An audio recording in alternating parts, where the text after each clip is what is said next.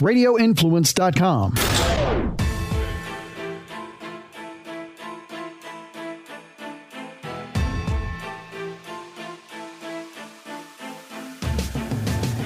Good afternoon, everyone, and welcome to the Wednesday edition of the Dark Delight podcast with Hump Day Val and Beans.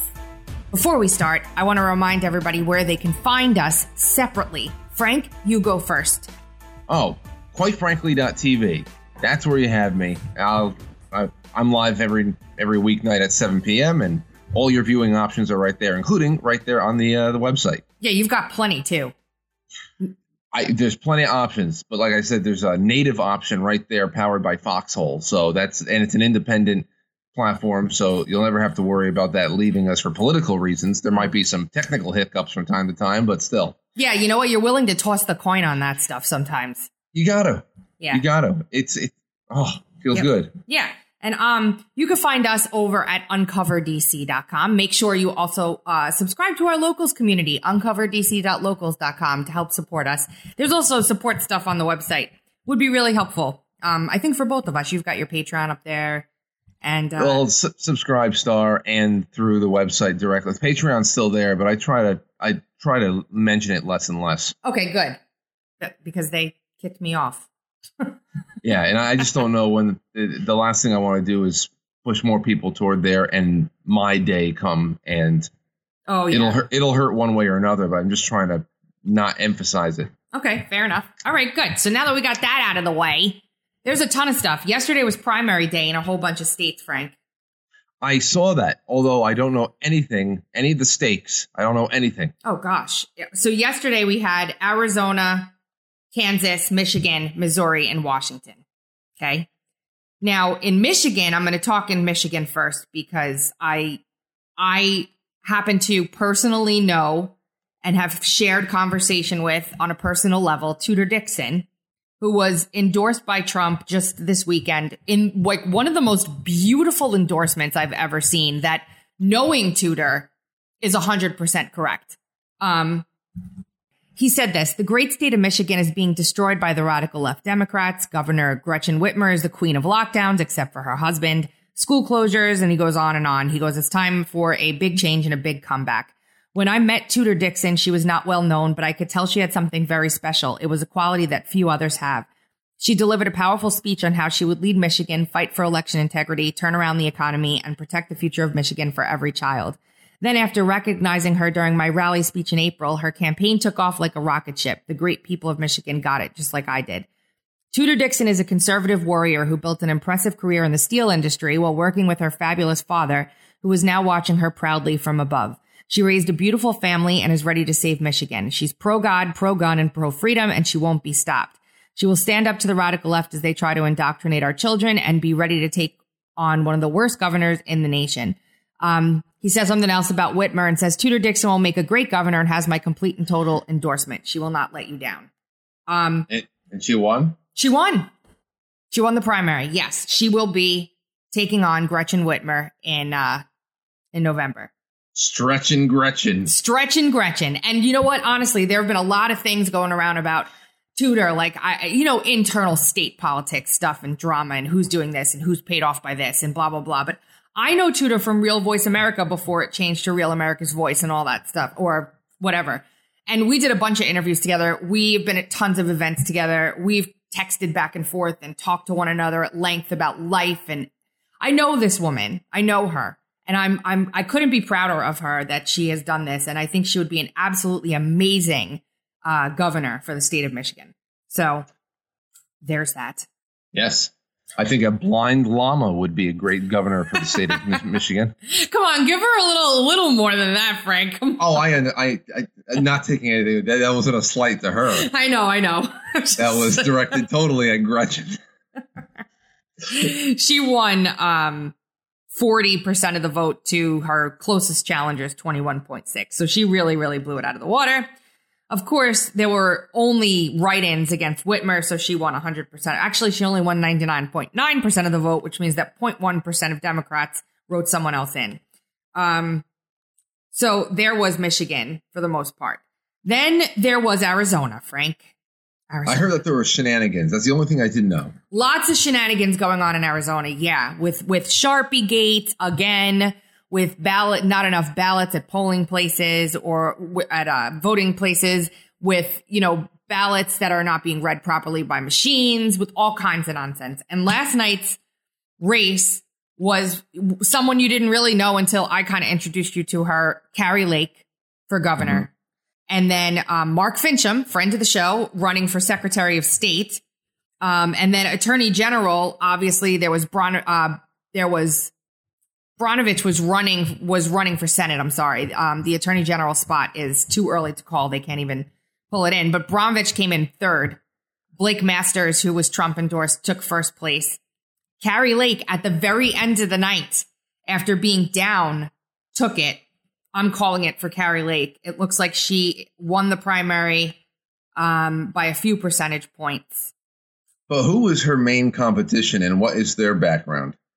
I don't know. It still says it's too close to call, but she's winning by 2 percentage points. But I'm going to call it for her. Her name was Taylor Robson, and I didn't know anything about her at all. Who's she married to? What's going on? I think she was the GOP candidate. The GOP establishment candidate, Robson. And Lake was the Trump-endorsed candidate, and Kari Lake was that former journalist who left because she couldn't take how COVID was being covered anymore, and she couldn't. Yes. Yeah. So that happened. Senate, again, it was Blake Masters for Senate. And then what I consider is going to be one of the biggest showdowns and serendipitous in and of itself is Mark Finchem, who left ran for Secretary of State in Arizona. And you know who's also running for Secretary of State in Arizona? Adrian Fontes. Now, who are they again? Adrian Fontes was the guy who was running Maricopa County's elections in 2020. So now it's Finchem who basically destroyed his work. Right. Running against him in the general for Secretary of State, which is the position that controls this stuff in Arizona. Boy. Yeah. The thing, I guess the thing that is glaring when you see all of these razor thin races, especially in a place like Arizona, is you keep asking and reminding yourself, I should say, that nothing, have they done anything significant in the state to fix up what was going on last time? Because it looks like there's still I see the main problem people are complaining about is that there is so much mailer problems, whether they showed up late or not at all. There wasn't enough. And I'm just like, oh, man, if this is the case, then it's really true. In 2020, when they started messaging this all over the country, that we need to stop looking at election night as one night where everything can be wrapped up in one night. It's not going to be that way anymore. They've really transformed the way that we look at elections forever. So in Arizona this year, like this election, with all the issues that they had, basically all of the mail-in votes were counted by election day. And then I would say Kari Lake was saying it all night that like 90% of her votes came in-person voting. So there are still Republicans doing mail-in balloting. There are. And I think that's, I don't know until they outlaw it completely, which they've done in some places. Again, I'll put the article Wendy just wrote in the show notes. We had another one updating like the different things that we had done. I think you used that one on your show. I could swear you did anyway. Yeah. Well, I referenced part 1 and part 2. Yeah. So it's just one of those things, man. I can't believe that we're talking about something other than absentee ballots still. Yeah, I know. They've been around for generations, and all you need to do is have a little gumption. You want to vote. I'm not going to be able to make it there that night. That's just all it is. Like for me, for example, if things go the way I think they will, we're going to be doing another election night special in November, like we did for the 2020 election. I'm not going to be here to vote on election day because I will be in Arizona. So I'm going to have to do an absentee ballot. How do you think that I will deliver my absentee ballot in person? I won't mail it. Either way, mailing it, that's fine. The whole thing is the verification with absentee ballots. It's just it's a verifiable way of getting something in. If you're going to be away or indisposed in some way, it's been around forever, and it's actually a pretty secure system. I've talked to a couple people about it, but it's different from what they have flooded the country with in the last 2 years. Sending hundreds of ballots to like blanket residences. Don't mind the sawing in the background, guys. Sorry. Sending blanket, ballots to like people that are dead, and like Catherine Engelbrecht always says, a lot of it comes down to the dirty rolls, because if they don't have that person's name on the rolls to send to, if they're dead or moved or whatever, then they can't send the ballot. So, but yeah, I don't know enough about the other states that had primary. I know that there was a ballot kind of like referendum in Kansas to outlaw abortion, and it failed. So in Kansas, of all places, it failed. There was a ballot measure for abortion there. Kansas wasn't able. Well, if Kansas wasn't able to, that's weird, right? This is how the Democrats are going to go around now trying to get things accomplished with referendums on the ballot. Yeah, imagine that. Flood the vote with random referendums in states. Yep, that's something that would barely make headline. Well, we heard about it. Yeah, but still, it was a big topic. It wasn't like we had a couple of them on our ballot in South Carolina that really weren't national newsworthy, but this one obviously was. Obviously, Rand Paul won his primary. Thank goodness. There was Michigan, Missouri. I please, if you live in these states, forgive me. I did not follow these elections close enough to have enough of an opinion to speak about them intelligently. So I'm skipping by that. Separately, there's a bunch of other things I wanted to chat about. One, obviously, last night or yesterday afternoon, Project Veritas dumped another one of these unclassified threat memos, I guess they are, or booklets or whatever. Mm-hmm. And it was basically declaring everybody a domestic terrorist. It's pretty much everybody. I have a Betsy Ross flag in my broadcast studio. Well, you're just the worst of the worst. That's the fact that it has been generalized to that degree. Yeah, so I have a Gadsden flag and a Betsy Ross flag in the studio in different rooms. So the Gadsden flag has always been on there.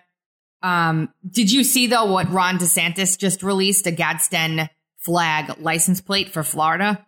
No. Yeah, that came out like 2 days ago before this. There's like a special Gadsden flag license plate for Florida that you can get now. So I guess everybody in Florida who then puts that on their car is now automatically a militia violent extremist, as per the FBI. This is the Federal Bureau of Investigation Domestic Terrorism Symbols Guide. So yeah, the Betsy Ross flag, all kinds of other stuff is on there. It's ridiculous. And I think, a whistleblower came forward with this to Project Veritas and provided it. And there's debate like whether or not this is to chill people, to scare them, to let them know what the FBI is really doing behind the scenes, or the opposite, because people are just sick and tired of it. Because by this, even though they clarify in here, the use of this alone does not make somebody blah, blah, blah. Like, they've literally criminalized in their own minds language that pertains to the Constitution and the Second Amendment, separately and together. Yeah, well, did you've read Merrick Garland?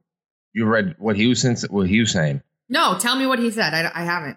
Well, in regard to Idaho, this is all really well tied together, especially since what the FBI and DOJ collectively are doing to target everybody. But what Merrick Garland came out and said yesterday was that he's filed a lawsuit against the state of Idaho because they had a referendum out for a vote that would be a near ban on abortion. And he is making the first of all, he completely flips the entire federal supremacy clause on its head. And he just talks wrongly about everything, just so blatantly. It's such a basic American civic situation in a concept that he just lies, just completely lies. And let me see if I can bring it up. It was hold on. There's no consequences for lying if you're Merrick Garland or any other person that's in favor. Not at all. There's no consequence whatsoever. But they're suing Idaho because they're saying that it is in violation of EMTALA, EMTALA, emergency something. Hold on. Is this them trying to conflate ectopic pregnancy again, or like a pregnancy that endangers the life of the mother with abortion again? Yeah. Well, kind of, because he doesn't even go into that detail, and now I can't find it. Pretty much, this is the way that they're trying to fight the battle now, is by saying, well, if these states receive any kind of federal money for any one of these medical programs that are all illegal, you cannot find the enumerated power that authorizes the federal government to deal in any kind of health care, whether they be Viagra or tampons or abortion. It's not there, or whatever the hell your thing is. So he's saying, once again, this bribery of, well, we gave you money, now you do what we want. See, this is why we have to get the federal government out of giving dollars to states for health care. Well, it's not about trying to convince a tyrannical group of psycho gangsters to back away. It's a matter of states like Idaho and Kansas and everybody else to get their states in order and figure out how they can survive and maintain order and stability inside their state without federal money, so that they can then say, go to hell. Yeah. Because it is their right to say, go to hell. That's what's happening here. But Merrick Garland is now starting to ready the lawsuits on this basis. And he had the nerve of saying that the supremacy clause or the supremacy situation with the federal government is clear. These state governments do not have anything they can do over the power of the federal government if they act in contradiction to a federal law. But the law is void. It's not illegal. It's not legal. This is what our DOJ is focused on. Yeah. Suing states over their citizens' choice. God, I can't wait for these people to leave and be hopefully held accountable one day in my dreams at some point, maybe. Gosh. So great. Outside of the domestic terrorism stuff, there's that. And, Adam sent me an article that came out a few days ago on the 22nd from Axios, a radical plan for Trump's second term. And it starts, former President Trump's top allies are preparing to radically reshape the federal government if he's reelected, purging potentially thousands of civil servants and filling career posts with loyalists to him and his America First ideology. And it basically says they intend to stack thousands of mid-level staff jobs based on this executive order that he signed before he left office called Creating Schedule F in the Accepted Service, which basically establishes a new category for federal employees. He'll put that back into place, and reassigning these groups of employees to Schedule F would allow them to be fired. Remember this was happening during the shutdown? Where Trump was like, people were anonymously writing in saying these people are wastes of American taxpayer dollars. We don't need them, but we can't fire them because of X, Y, and Z. So instead, we're just changing all of our job roles and responsibilities to phase them out. Yeah. So it says here. And even so, the Schedule F designation would only put about 50,000 people out of the 2 million that are employed by the federal government on the chopping block if need be. I mean, it's a significant number, but damn. But yeah, I read this article. I love the freaking out. Oh, yeah, it's fantastic. I mean, this is just you'd better, like Adam said to me last night, this is like you'd better not let him get in there again, because from the looks of this article, which I'll put in the show notes for everybody, he will, if this is true, which they say they spoke to dozens of people close to Trump. How many? There are different reasons for that, if they actually did. I once stood next to Trump. Do you want to interview me? Yeah. I had a cardboard cutout of Trump in my house. Do you want me to tell you what I think he's thinking? Like, that was my favorite one. People familiar with his thinking said. But it looks like he's going to literally gut the federal government, including the DOJ and the FBI and everything else. And do we were throwing this around, either Kash Patel for FBI director or attorney general. Can you imagine? Oh, yeah. Could you imagine? Oh, my gosh. I would sleep better at night with him at the helm. I really would.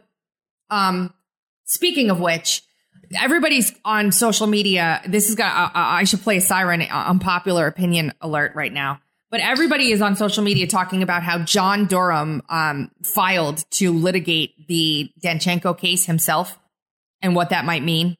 What does that might mean? So there's a gazillion different things it might mean, and all of them are 50-50. So, like, I will go into this saying, I don't know. I could be wrong. People who are disagreeing with me could be wrong.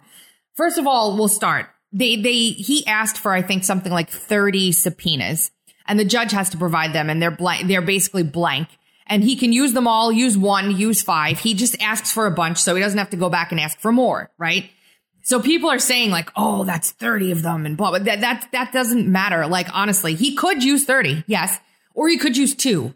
There's no rhyme or reason to the number. Like you don't go crazy about the number. So there was that. And then he files this. And then also Igor Danchenko filed a document invoking SIPA, meaning he wants to use classified information in his case.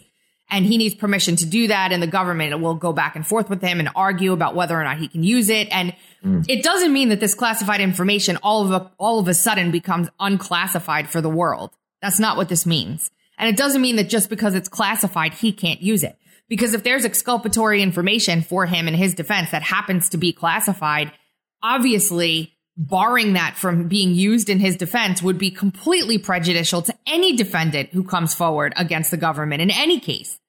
Oh, you can't use that in your defense. It's classified. They'll classify a chicken scratch on a freaking napkin if that's the case. So all of those analyses need to be looked at very closely. But this is what I think is going on with Durham. He lost Sussman. Durham had never lost before, I don't believe, before Sussman. Ever. He lost Sussman, and this is it, in my opinion. Danchenko's it.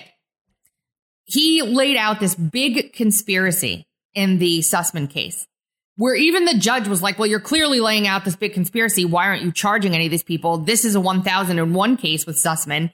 You're not going to litigate a conspiracy case in front of the jury on a defendant who's not even really part, quote, he's part of it, but that's not what you're charging him with. Charge these people with conspiracy and bring the case to trial. So he basically used the Sussman case to get this information out on the record. And so in the Durham is going to take it all camp, the people are saying, well, that's because he was setting the stage and he's going to, charge this person and all these people and blah, blah, blah. And my opinion is no. He needed to get this stuff out onto the record to dangle a carrot and a stick and get it on the record because it was one of the most heinous things that had ever happened. But he's litigating the Danchenko case because he needs to win to save his reputation.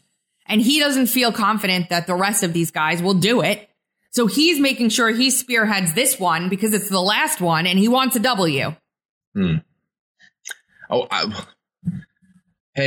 just keep praying. I just don't see him. I don't see him charging another person if he hasn't done it by now. Let me see when this I think it's coming up, the case. It's not far. It's a few months at most. I just don't see. I don't see any other, like, looking at what's in front of me. And oh my gosh, I said this on Telegram last night and wow, God forbid you say anything other than John Durham is going to arrest and jail everybody. Like, if I'm wrong, I'm happy. And I'm happy to say that I'm not 100%. I don't know for sure. Like, I have a problem with these people that are going out, like, declaring that they know what John Durham is going to do because they're setting a bunch of people who want to hope for something, if they're wrong, up for, like, the documents don't bear it out. Nothing that he's doing bears out this massive influx of charges against, James Comey and Peter Strzok and Lisa Page and Mark Elias and, all these people. It just doesn't. Where do you see that, Frank? I mean, it doesn't change anything for me. I don't know. I feel like I'm hungover when it comes to this stuff, especially when all this is going on. Where this is all DC, right? Yeah, it's all. Yeah. I don't know. Look, I asked, Cash was on the show. He feels confident that there's going to be big bombs going off everywhere, but I don't see it. I don't see it. And again, here, let's see. Who's the judge? I think it's Trenga. That's good. Trenga's a good judge. Okay. We'll just say that. And I think this is in Virginia, if I'm not mistaken. No, is it DC? Adam's sitting there right now. Like, hold on a second. So Trenga's in Virginia. So there's a little bit more hope in Virginia. Just a little bit. I don't know. I'm looking at the case. There was a status conference a couple days ago. There's a motion to extend a deadline. We'll see. That's all I'm going to say. So you had mentioned while I was looking to make sure I was right about Virginia, Alex Jones's case. Yes. I have not been. I mean, I'm just starting to see these clips coming in now. I've seen the headlines, and the headlines, of course, are indicative in themselves because depending on who's writing them, and it's mostly all leftist, pro-establishment freaks, the headlines are the most important thing for their readers. Yep. That's just these little injections of information and opinions for the average lollipop sucker. So from what I'm gathering there, he's just getting abused. Yes, he is. Yeah, and you know who's done a lot of work on this and has been following it the whole time and is really giving good commentary on it? Robert Barnes. And I haven't sat to listen to his Alex Jones coverage in detail, even though it's been sent to me, and I just haven't had the time to sit. I want to cover this case. I want to talk about it because apparently Alex Jones has been basically barred from defending himself. He's being treated absolutely terribly. He can't defend himself. There was a moment yesterday in court that's on Citizen Free Press where he's actually interacting with some of the family members of the Sandy Hook people. And he's very graciously shaking their hands, and their attorneys run over and stop them from talking. Don't be friends. Yeah. You can't have anybody see this. He's gonna, there's no, I would be stunned if he isn't, found, he doesn't lose this and be forced to fork over hundreds of millions of dollars. But this is what I don't understand. I'm still trying to, is this really just about putting the First Amendment on trial? Because no matter how egregious you opine or theorize, or dare I say even fantasize about what happened in one event or another, whether it be a tragedy or a triumph, they're words. Their words that the people in this case are arguing harmed them to such an extent because they started getting death threats from people. People started threatening them when they were grieving the loss of their child. He argues that they argue that the reach that Alex Jones had to say that they were crisis actors and they weren't real and they didn't really lose family members and whatever weaponized his audience against them to the point of utter and total harassment. So that's not nice. Obviously, that's horrible. That's somebody, especially if they're grieving, would have to then deal with that. But isn't there? But once again, is there not? I don't know. How do they draw the line between Alex Jones's or anybody's opinion and the inability for another free person who is mutually exclusive from Alex Jones? Yep. It's not like Alex Jones's right hand went to war and the left hand did nothing, and it's just all part of the same body. It's just that can't. No matter how shitty this is for families and even for Jones, because a lot of us say things that we I mean, a lot less extreme things. Like time goes by, says, I wish I could have said that different, or not at all. I mean, I can't tell you how many times I walk out of the studio at night saying, if I could have just not done that segment or gone on that rant, I'd feel a lot better about myself tonight. I think it would have been a lot better show if I had done this or that. So it's just, how do you draw a line between that? Because he's not responsible for anybody out there. Why the hell is Bernie Sanders not on trial for the guy that wanted to kill all the Republicans at the softball game? Exactly. Like, I have not read the documents in the case. I am not familiar enough with it to make an argument either for or against at this point. But like, some part of you has to think, like, I've been on the receiving end of somebody with a very large following saying something absolutely completely false about me, and then having to deal with the onslaught of just complete ridiculous attack because of that thing. Never would I ever consider suing the person who said it because of the reasons you're saying. Yeah. Although that's defamation, Frank. I mean, that is defamation in its pure form. The bar is a lot higher for defamation when you are considered a public figure. So if somebody were to come out and say those very same things about Alex Jones, he would have a very hard time winning a defamation case against somebody on that because he's considered a public figure and the bar is just way higher. That's why everybody always asks, why don't you sue them? Why don't you sue them? First of all, it costs tens and tens and tens of thousands of dollars, and the chances that you'll win are literally next to nothing. However, if you are not a public figure like these people weren't, or his attorneys could argue became public figures because of the high profile nature of the heinous act that happened, it gets very it's a very important case in that way. And I'm sure that, Barnes is probably saying he can't defend himself. He's not allowed to offer up any evidence to show anything. He's getting railroaded. It's an Austin court. I'm with you. I understand what you're saying 100%. I think it would be better if people just stopped for a minute and stopped acting like complete effing morons and just used some little bit of respect when dealing with other human beings. Well, these parents, they have to know that, there's the original situation of you have Alex Jones, you have a broadcaster with a very large reach that went and had this take, a hurtful take on a situation in which their family died. And then you have to understand, I wish that they could be made to understand that they have been pushed and encouraged to go this far because the people who really see Alex Jones as a threat, or people like him as a threat, want to use them as pawns. Puppets. Yeah. Pawns, puppets, weapons. Yep. They've also, their grief has also been weaponized for much, much more powerful and much more rich and wealthy corporate interests that want to see independent media killed. They want the arena in which people could test out these controversial and sometimes, harmful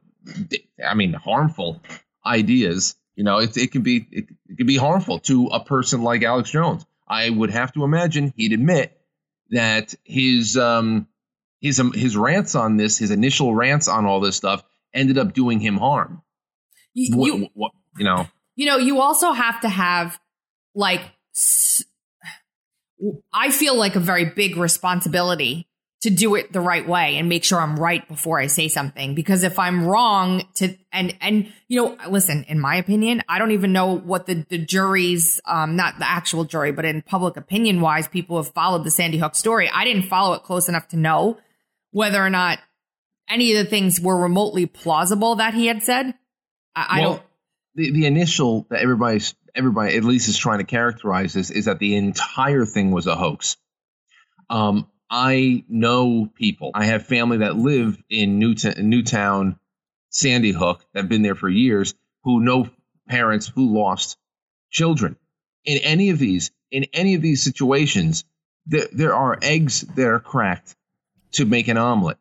Okay, even if there is something, and there are actually a couple of very weird things that are unanswered and are very big, almost like Building 7 kind of questions about what's going on.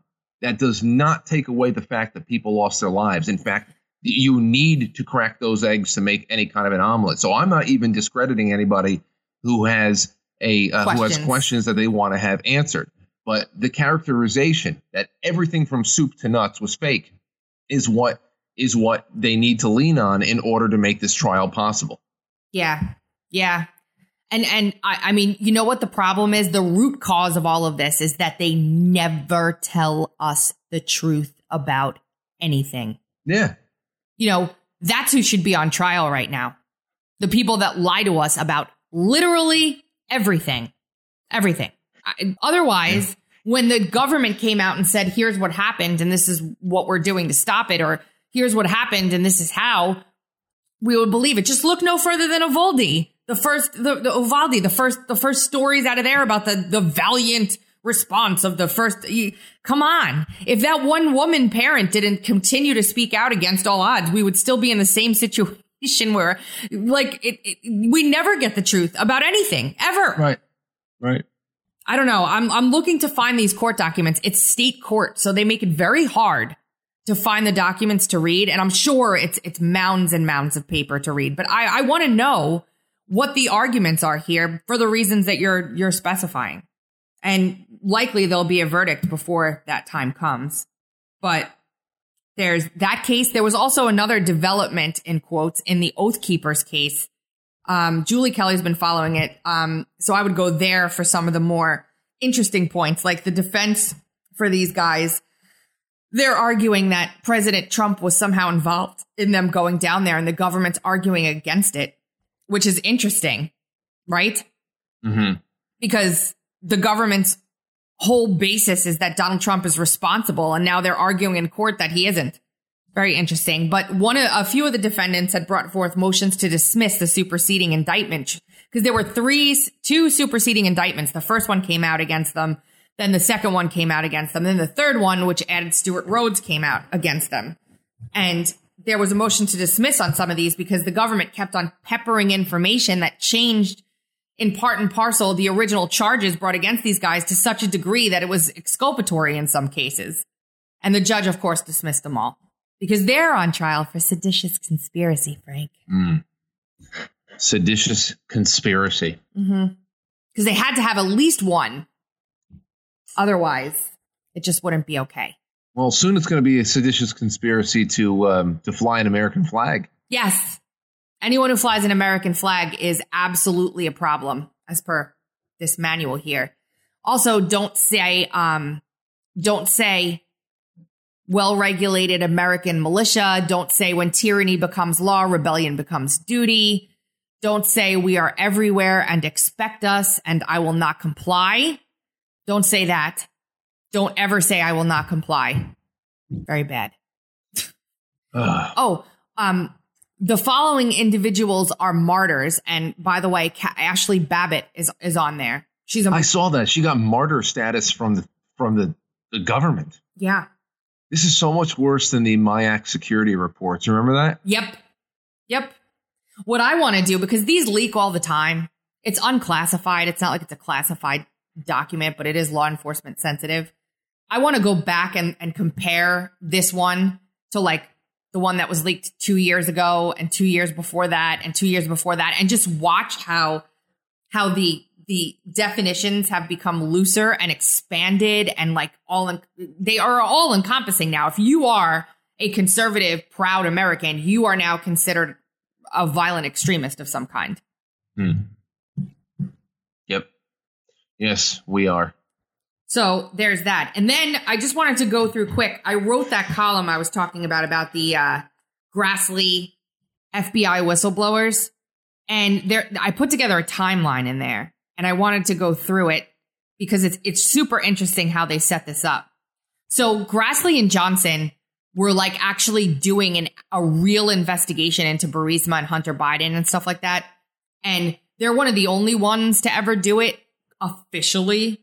Mm-hmm. Forget like the independent journalists out there and stuff like that are looking through the laptop. This was even outside the laptop. And so they needed to stop these guys because they were actually figuring stuff out. So they launched a plan. And what they did was they had the media write stories about like anyone who had any credible information about Burisma, Biden, they were getting Russian disinformation. And then they would quote like anonymous intelligence officials who said that this is Russian disinformation being fed into the committees. And then a few weeks later, they had Pelosi come out and write a letter to the FBI asking for a defensive briefing for the entire Senate and Congress, or the entire Senate and Congress, about foreign interference in our election, citing, with a classified attachment to this letter, citing the Washington Post and Political Stories that had come out as reasons, and also the fact that here's this classified intelligence that the stuff coming in about Burisma is Russian disinformation. So the Russians are trying to interfere in our elections. Then, right? Then a couple days later, people on the committee with Johnson and Grassley write a letter saying, we need our own briefing from the FBI because this stuff is ridiculous. And we need to make sure that the FBI, we're not doing anything that runs afoul of, we're not being taken for a ride. And Grassley and Johnson are like, we're not using the word of some KGB officer here. We're using internal government documents to figure this stuff out, like Obama administration records. So it's like you're calling the Obama administration Russian disinformation. Like, so they started pointing that out. Then they did that on the July 28th of 2020. And then on August 6th, of course, they get this briefing. And then they use the briefing to then further cement the Russian disinformation line because they say, well, they got this briefing, so it must be true. So then the press goes nuts with that stuff, and they're tarring and feathering Grassley and Johnson and saying how they're Russian agents and all kinds of BS. And Johnson writes this like very lengthy open letter we talked about the other day, which I have now, everybody has to read it. It's something else. Then they released their first report September 23rd, 2020. October 14th, 2020, the New York Times, the New York Post publishes the laptop story. And then 5 days later, all those intelligence officials come out and say how it's Russian disinformation. The whole thing is it's a laundering of a narrative. I know. It's incredible to see it filter through one group and one place and one outlet to another. And it's incredible. It's like they made their own circulatory system. Yeah. The media is now obviously the quote, like the legacy media, the standing media in this country that, I guess whoever watches the news or reads the news, most of those people are reading, are literally an arm of the United States intelligence community used for propaganda, literally. But I laid it all out in here, and it's pretty concise, I think. Just looking at it on paper in front of you this way, it's like, it's so clear what they did. And Grassley and Johnson were calling it out the whole time. So yeah, maybe these whistleblowers have just come forward with this information, and probably a lot more, because they also came forward with information that they tried to squelch the election integrity efforts also. And not only that, but they have testimony depositions that they took in their committees from senior officials in the Trump administration about whether or not Trump was firing people for certain reasons and what he was doing. Is this whole big 120-page report that they released, where all of the things that these people have said counter everything coming out of the J6 committee. So among stories that Pat Cipollone is being subpoenaed in front of a grand jury that this freaking DOJ is now impaneled, apparently, to try and indict Trump. Yeah. Yep. And that's definitely the case. That's definitely what's going on. You saw, there was a Zero Hedge article, forgot who it laid out plan A through plan F of how they plan to, or how they need to prevent Donald Trump from coming back into office. And obviously up there, plan 1 and 2, A and B, is all about that. Can you get them indicted? Can you legally disqualify them through some sort of a conviction or whatever the hell? It's obvious what they're doing here. It's obvious, though. That was the plan with Marjorie Taylor Greene and Madison Cawthorn while he was still relevant and around and all that stuff. They just have so little attractive qualities that the game plan is just funding referendums secretly and DAs and also trying to make sure that you can legally disqualify people from being an opponent. Here's a problem. Here's the problem that I see.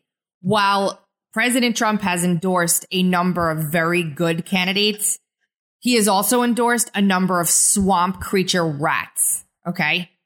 And and he had an opportunity here to really do his due diligence and take the time to carefully vet all of these people.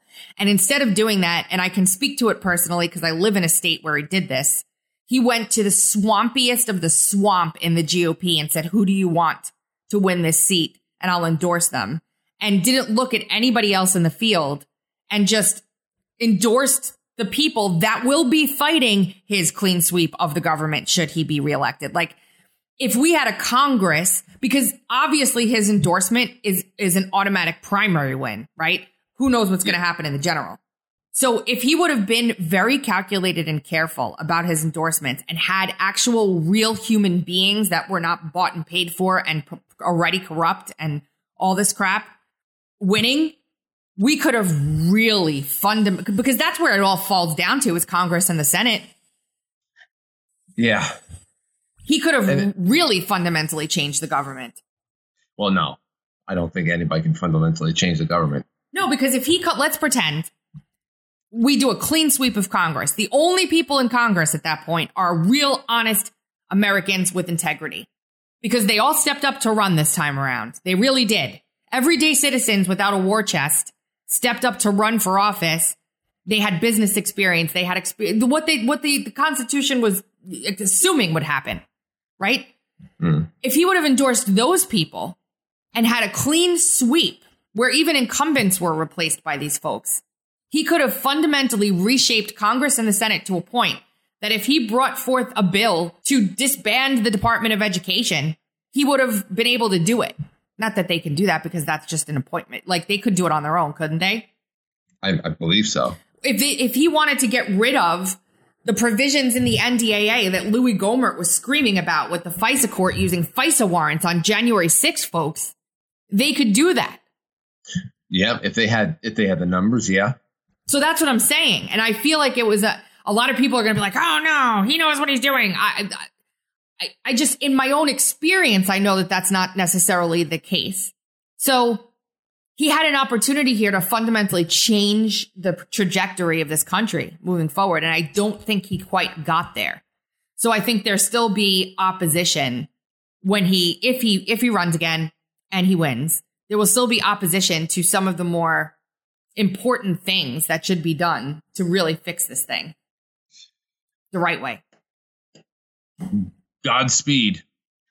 Did you hear Thomas Massie talking about the vaccine? No. I'm going to find it. And we'll end with that today. Who was he talking to? It was in a committee. They were talking about the military and their dishonorable discharge from the military because of the vaccine and not wanting to take the vaccine. Hold on. I'm going to pause it real quick. Before we play this clip, Frank he's got an important phone call he has to take. He wants to say goodbye to everyone. Yes, everybody. I just want to say goodbye. Thank you again for having me on, Tracy. And I am going to, go do the call. I'll see you on Friday. Have a wonderful, wonderful night. Talk to you all soon. And Tracy, finish up strong for all of us. Woohoo! I'll do it. Bye-bye. Bye. Okay, I've got this clip. We'll play this clip. And then I like the Louis Gohmert clip, too. So maybe we'll play that one. And then we'll call it a day, folks. Here we go. Young lady yields back, seeks recognition. What purpose does the gentleman from Kentucky seek recognition? I seek to speak on the amendment. The gentleman's recognized. There's just a few things I want to correct in the story or examples that were just given. I think it's been dispelled that the vaccine prevents the spread of COVID. I mean, I don't know why we're still saying that. I mean, the CDC director has apologized for being wrong about that. The NIH director has said that he was wrong about that. Literally everybody, Deborah Birx. Gentlemen, yield.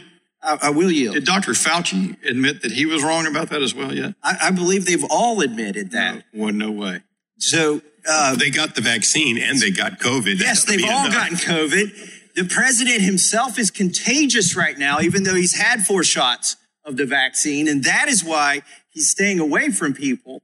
So I just take a little bit of issue that we are in a congressional markup, still perpetuating this falsehood that was propagated by the pharmaceutical companies that stood to profit by this. They knew it wasn't even true. Their tests with 50,000 people in the trials were designed not to explicitly not show whether it did or didn't stop the spread of COVID. So I'm just offended that we're still perpetuating that myth when virtually everybody has admitted that was a myth. Now, that's not the end of it, people, okay? We're going to keep going on this because we have the time, because I said so. There's more here. Thomas Massie goes on to talk about how the military is getting the emergency use authorization version of the Pfizer vaccine on the record here, and not community. And I know we're about, 8 months ahead of the table on this. Ahead of the table. What does that even mean? We're 8 months ahead of the game on this one. But here. And the reason we need to acknowledge that is the myth that underlies the entire rationalization for kicking somebody out of the military for not taking the vaccine. Would the gentleman yield? I will yield to the gentleman from California. I can't wait for January 3rd, maybe the 4th, when one of our early HRs restores those men and women, those brave men and women who asked for and were denied their valid exemptions, and we restore them to full active duty, which, by the way, will unring the bell of any question of a general or other than honorable discharge. And I look forward to working with the gentleman on that. I look forward to that, too. They should all be reinstated. None of them should have been given anything less than an honorable discharge at all for this. And while I've still got time on the clock, I have to mention that the Secretary of Defense issued a statement on August 24th saying that the vaccines that were required and that would be administered would be the FDA-approved vaccines, and not a single dose of FDA-approved vaccine, aka Comirnaty in the case of Pfizer, or Spikevax in the case of Moderna. Not a single dose of that has been given to a single member of the military, as the Secretary of Defense specified. And it was his only legal way to require the vaccine for members of military, was that it was FDA approved and that the doses that they would receive would be the FDA approved, legally distinct from the other vaccines that they received, and also labeled as such, labeled appropriately. None of those vaccines have been given, yet tens of thousands of members of the military have been kicked out for not taking that vaccine. Now, we've published columns. Michelle's written geniusly, wonderfully, beautifully. We've published columns about how there have been leaked documents that we've obtained through various sources that show that they have now ordered those specially labeled vials to have in case someone says, I want the FDA approved version. But this is months and months and months into this thing. So thank you, Thomas Massie. And then there's a longer clip of Louis Gohmert on the FISA stuff, which I guess we'll skip because I have to keep this radio friendly. But I'll play it on Friday because that's worth listening to, too. While this little smarmy jerk from the FBI sits up there saying we can't answer those questions in the midst of ongoing investigations. Yeah, okay. But you can leak stuff to the press. And another story we'll cover on Friday is about my good friend Brendan Strzok. I have a lot to say about that, too. Anyway, you have been listening to the Wednesday edition of the Dark to Light podcast with Frank and Beans. You can hear us every Monday, Wednesday, and Friday at 2:30 Eastern Time on TuneIn, Stitcher, Apple iTunes, Google Podcasts, iHeartRadio, Spotify, and RadioInfluence.com. Please make sure to support Uncover DC. Head on over to uncoverdc.com/support, or you can go to uncoverdc.locals.com to give us a monthly or yearly membership and get all the extra perks that come along with it. Super, super awesome stuff. We will see you on Friday.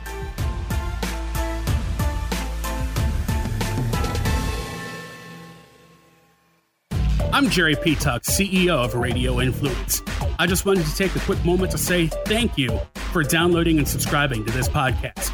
There are a lot of people behind the scenes here at Radio Influence that work hard to keep you entertained day in and day out. If you'd like to get involved and advertise on this program, or you have some show ideas that you'd like to see us add to the Radio Influence family, please email us at contact@radioinfluence.com.